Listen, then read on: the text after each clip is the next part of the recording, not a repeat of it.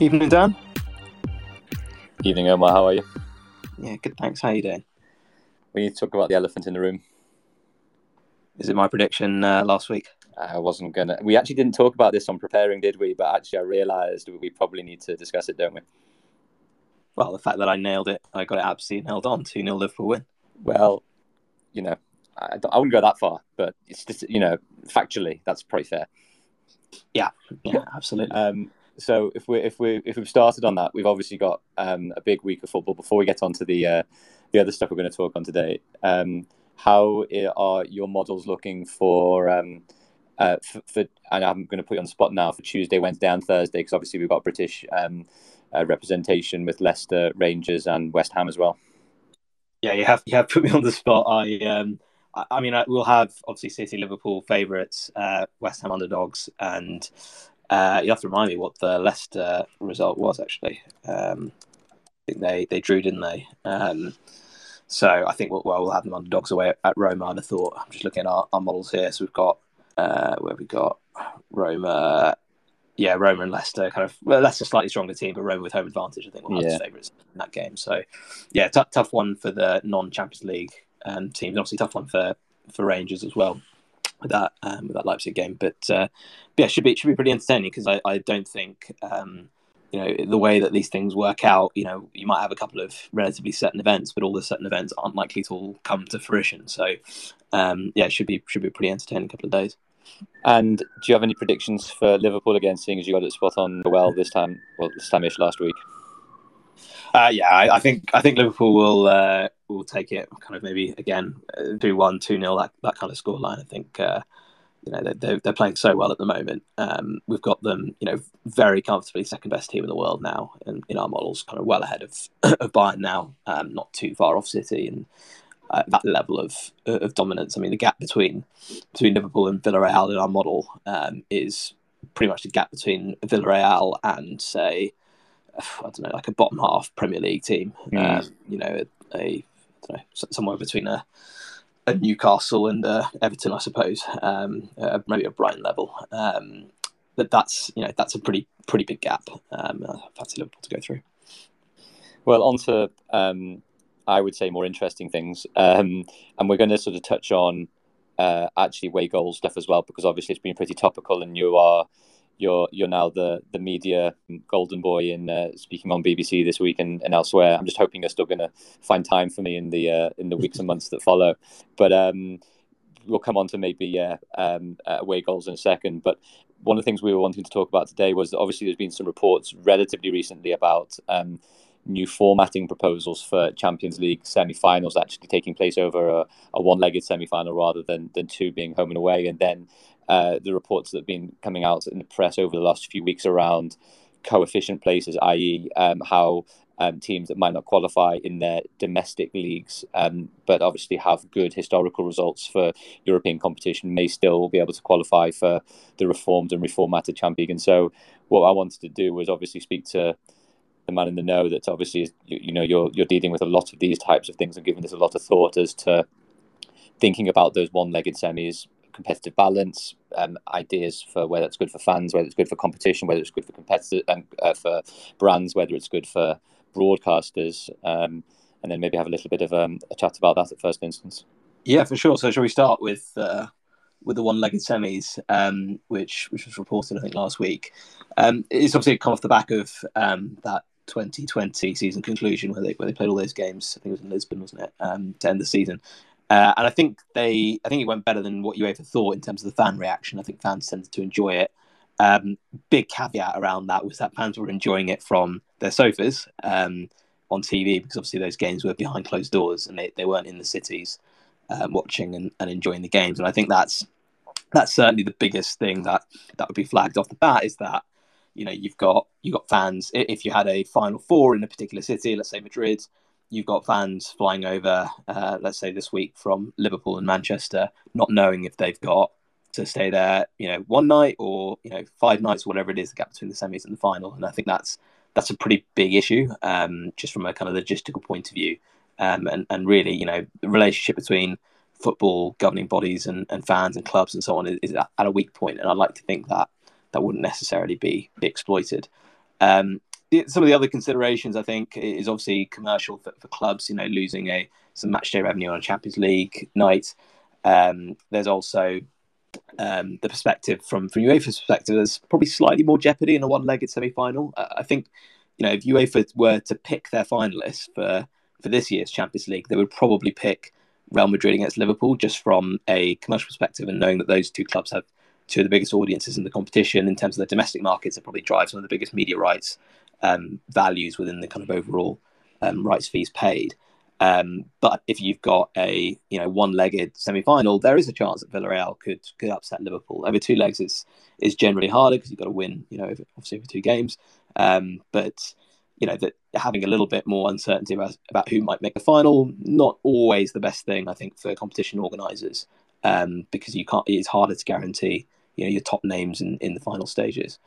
So those are some of the kind of considerations, I guess, some of the negative considerations that might be out there. I think some of the positive ones that UEFA and sponsors might be thinking about is the fact that if you've got that kind of week festival of football, it's an opportunity to bring different elements of football together for a week, whether it's sponsors, whether it's different bodies, whether it's clubs, and so on. I think that can actually be quite attractive, obviously with the big climax at the end.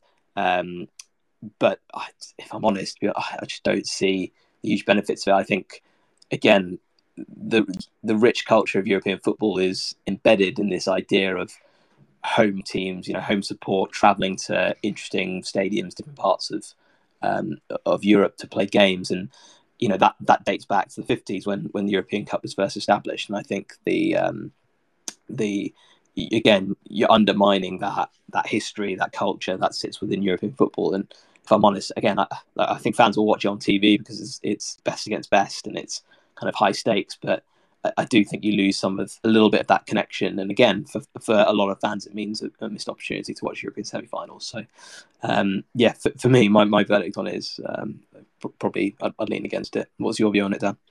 Well, it's interesting because I over the last decade or so have been to quite a lot of the EuroLeague Final Four tournaments, for example, basketball tournaments, and I've actually really enjoyed it, with the format effectively being semi-finals on a Friday night and third, fourth playoff, and the final game on the Sunday night. Obviously, not as quite big as arenas, obviously, across Europe for that. And I know that some of the issues that you discussed, for example, on the fan side of, can fans, stick around and be able to for 4 or 5 nights or otherwise. But I do like the idea. I mean, I always remember, for example, I think it was the start of the UK, the domestic 2020 games used to be played semi at the final and finals day, which I thought was just a great idea as well. Obviously, Colin, to the extent that you couldn't play finals and finals on the same day in football, but I think I do like that idea. But obviously, it's formatting and resting periods and how long you need between a semi and a final, and then fans sticking around or otherwise in a foreign country and all the hotels and all the usual practicalities of things. But I think ultimately the two things that matter the most, at least to the clubs and the rights holders, would be the two fewer broadcasting games on two-legged semis, which obviously is significant, especially when you're getting towards really the business end of the season and you're getting the biggest clubs playing each other. I just find it interesting at a time where, and correct me if I'm wrong, Omar, but effectively the Swiss model will for the Champions League format will actually provide quite a lot more games between clubs, and that's the draw for UEFA to be able to, I guess, commercial more games and broadcasters to pay more money. This is effectively taking away games at actually what is probably the most significant time that people want to tune in to watch the biggest teams play each other. So I think that's one thing that probably means it's less likely to happen, famous last words. But I also think the other thing is obviously that missed home game revenue in the semi-finals for the biggest clubs, and the biggest clubs usually make the most money from home game attendances. So you could possibly take 3 or 4 mil off the bottom line of one of the bigger clubs for a home game revenue, and obviously that doesn't pale into significance or incomparable in terms of winning the semi-final of a Champions League to get to the final, etc. But I think it's usually seen as effectively complementary revenue rather than substitutable revenue to a degree. So my two things there really were, granted, it makes it practically probably a bit more difficult for fans, but I think for broadcasters and for clubs and really for rights holders to a degree, if they want to show more games and higher quality games right where it really matters, it feels a little bit counterintuitive. Yeah, I'm interested by that EuroLeague experience, actually, because it clearly does work in other sports. I mean, the Athletic were writing about the Final Four in college basketball, which seems to work. I think, yeah, there's obviously, it's one of those, I think, where if it had always been like that, I think it has value. Because I think one of European football's biggest assets is its history, and is the fact that you've got these stories and narratives going back 50, 60, 70 years. And in a way, I think there's an element of not wanting to tinker too much with that. And look, I'm one of the biggest advocates for competition format reform, as you know, but I think it feels like quite a small change. Oh, sorry, it feels like quite a big change to have relatively small benefits. And look, the other consideration as well is just environmental. I mean, if you've got, fans flying into a city, those are kind of potentially unnecessary flights. Obviously, you'd have to do the maths in terms of two legs and so on. But I think on the whole, you've got a lot more travel, a lot more issues around environmental issues. So I think that's another consideration that doesn't get enough airtime in some of these considerations around football and how many World Cups we play and where we play them and so on. No, I think that's exactly right. And I think then, depending on if you had any other views on the semis, because I think ultimately, when I read that last week, the reports, I thought it was a thing to have a chat about with you on this platform, because it seems like this is the type of thing that we've been discussing more and more, the structural changes to domestic and European football and what it actually means for the various stakeholders, and what reform means then for the wider football ecosystem. And another one which has caused lots of controversy, not necessarily in the narrow remit of the element that we're talking, where UEFA are thinking about providing coefficient places for Champions League, for the Champions League competition, but also because of the wider significance of the Super League, where you're effectively tying the bigger clubs in for much longer lasting participation. But in effect, what we're effectively looking at is a type of slippery slope against qualifying through sporting merit for elite competition. And I think that's in a way a really important part of the narrative that is being talked about by Gary Neville and others throughout the UK and around the continent generally, which is, at what point does it not become essential for the season prior to qualify on the basis of sporting merit? And I'd be really interested in your thoughts again on this coefficient debate which is going on at the moment, which looks like where it seemed like a bit of a done deal, that effectively the coefficient places were going to be put in place for the new structure. Now that proposal seems to be rolled back to a degree. Yeah, it's there's been pushback. I think the European leagues met last week and have reiterated their concerns about it. And look, from a league's perspective, take the Premier League, to have Manchester United or Spurs or Arsenal, whoever it is, qualified for the Champions League through their coefficient really does diminish their top four race. If you imagine this season, I don't know, let's say Arsenal had a sufficient coefficient in order to qualify for the Champions League, they wouldn't really kind of care about finishing fourth or fifth. Okay, they might care about finishing fifth versus sixth, but all the kind of captain games in hand, they've got United at the moment, they take their foot off the pedal, and it kind of would diminish the jeopardy that sits around it. I mean, it helps to step back and consider why this is in place, and fundamentally, there's a lot is said around the greed of clubs. These are big clubs wanting to kind of not be punished for mistakes within a season, and have greed essentially, and access to European competition even if they don't deserve it.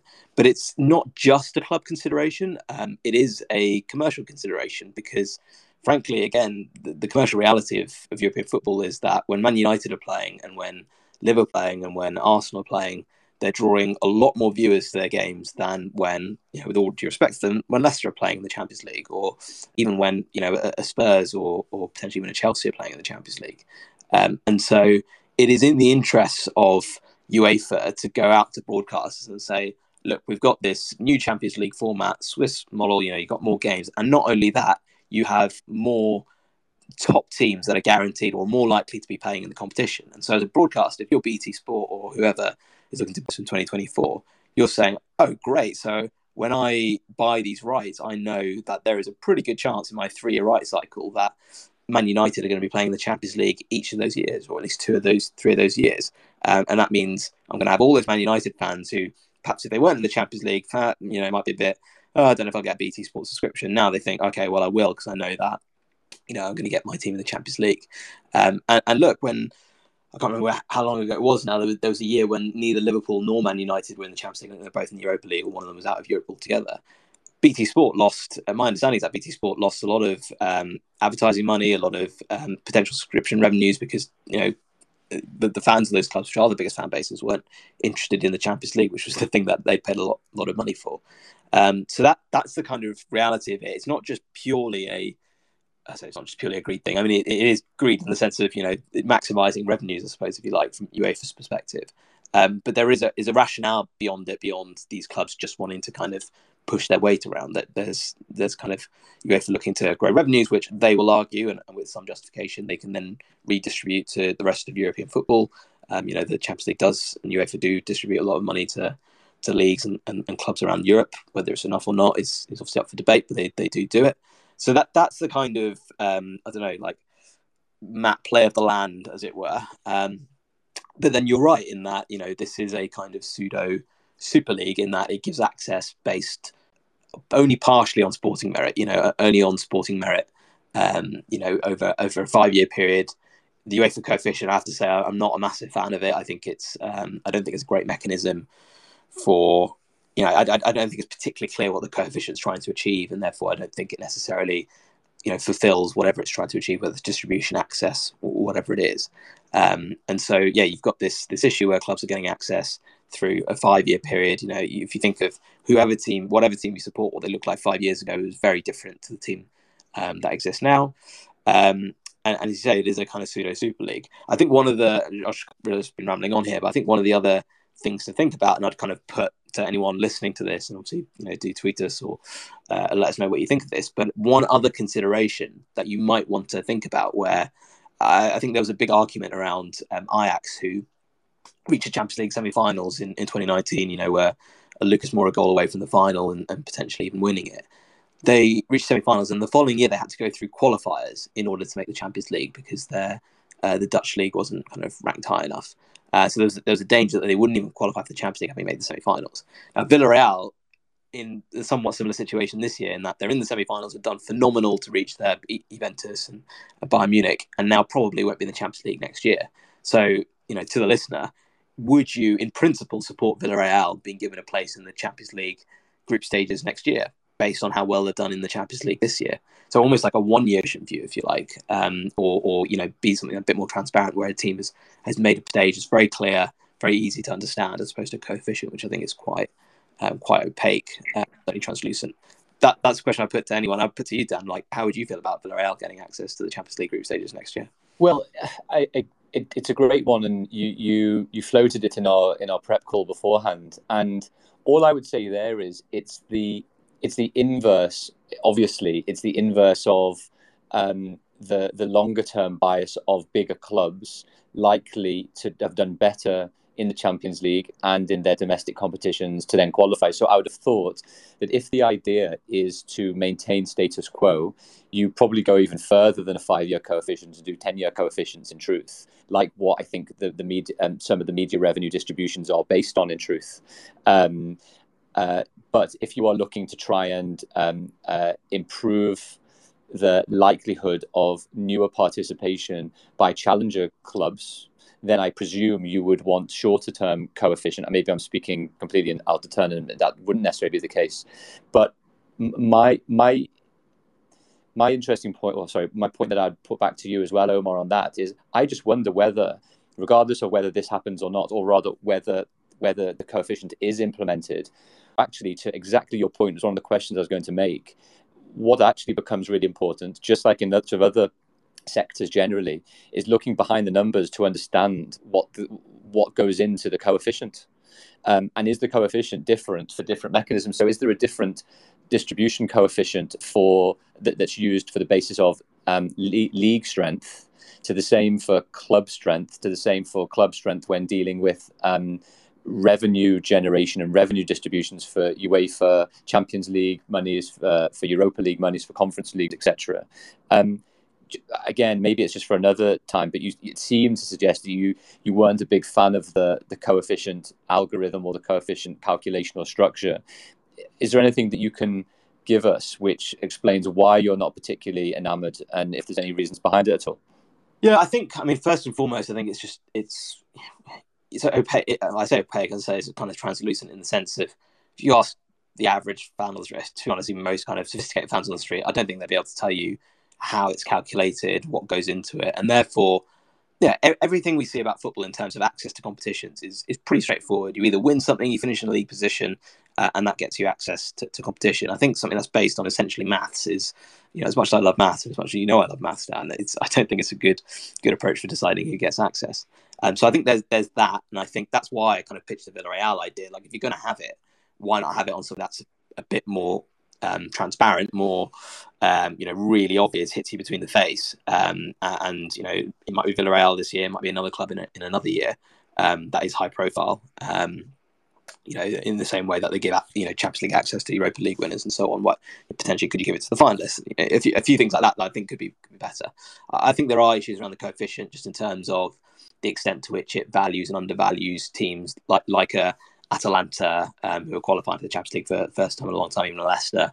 I think it doesn't necessarily always pick up the quality of those teams, and I think Leicester would have every right to be aggrieved about this, the new coefficient approach. But by the same token as well, you want to kind of, you don't want to create like a self-fulfilling mechanism, which I think the coefficient can be, where if you give, English teams a greater coefficient, they get more distributions, they get more money, which is able to pump in and retain their position on the kind of country and club rankings. So it's a really kind of fine act to balance. The other consideration on the coefficient places, which I often think about, is what's the alternative? So essentially, we've got 32 teams.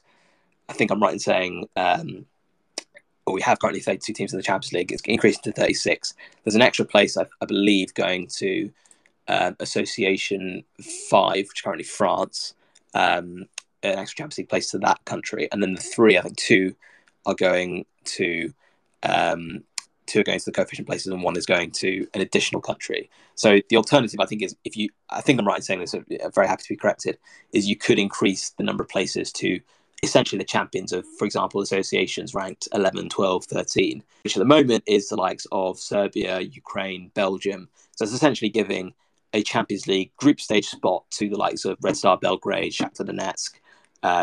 This year, very interesting, could be Club Brugge, could be Union. And I think the romantics would argue that's a better solution than giving it to Man United and giving it to Arsenal and giving it to whoever else may fail to qualify for the Champions League group stages through their league.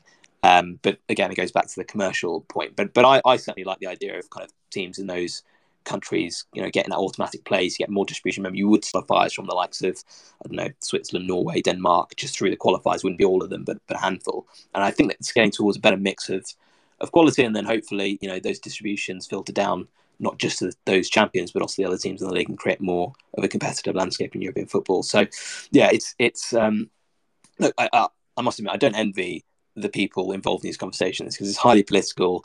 There's no, aligned objectives. There's different competing interests. It's very, very challenging. But I think a lot of fans, whilst to my point earlier, a lot of fans will watch Liverpool and Man United. I think a lot of fans would also enjoy the fact that these other teams would be in the Champions League, and I think the competition would be richer for it, be richer in the long term, which ultimately football shouldn't be too complacent about its position as a product, if you like.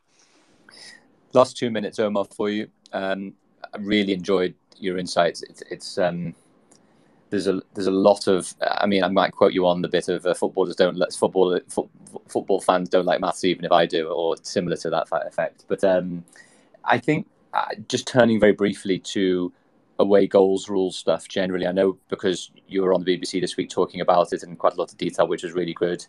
We're talking about proposals to change stuff. We've now had UEFA change stuff with the away goals rule. I'm still not a big fan of the change, and I think, if I'm right in saying you're not either.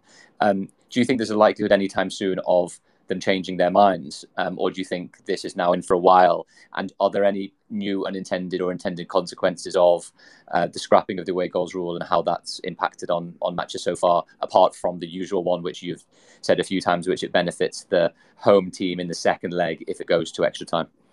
Yeah, so I mean, I can't see any change back, and to be honest, I'll very happily be an away goals rule ultra and die on this little hill when defending, but with a slight tongue in cheek, I suppose. But I mean, it's obviously early days in terms of the effects.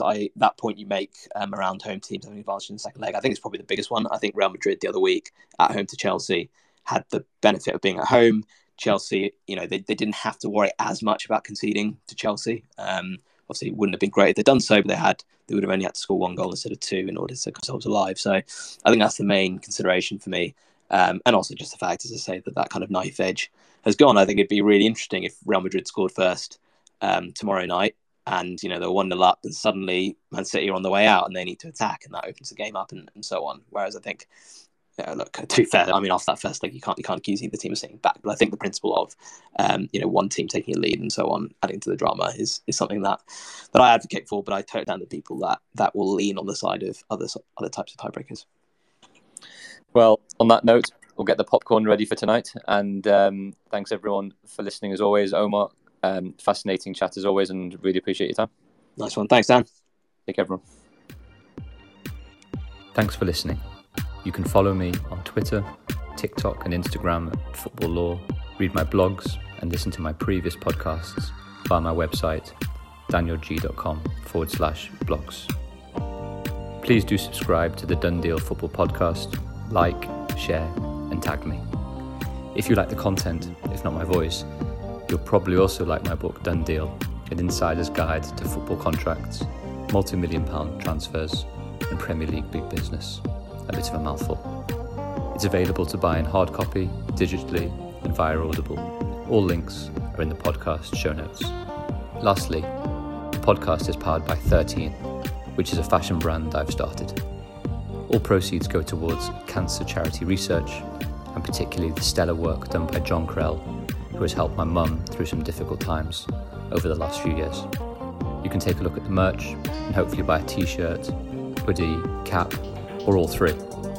Please do spread the word and go to 13shop.co.uk. That's 13shop.co.uk. Thanks for listening.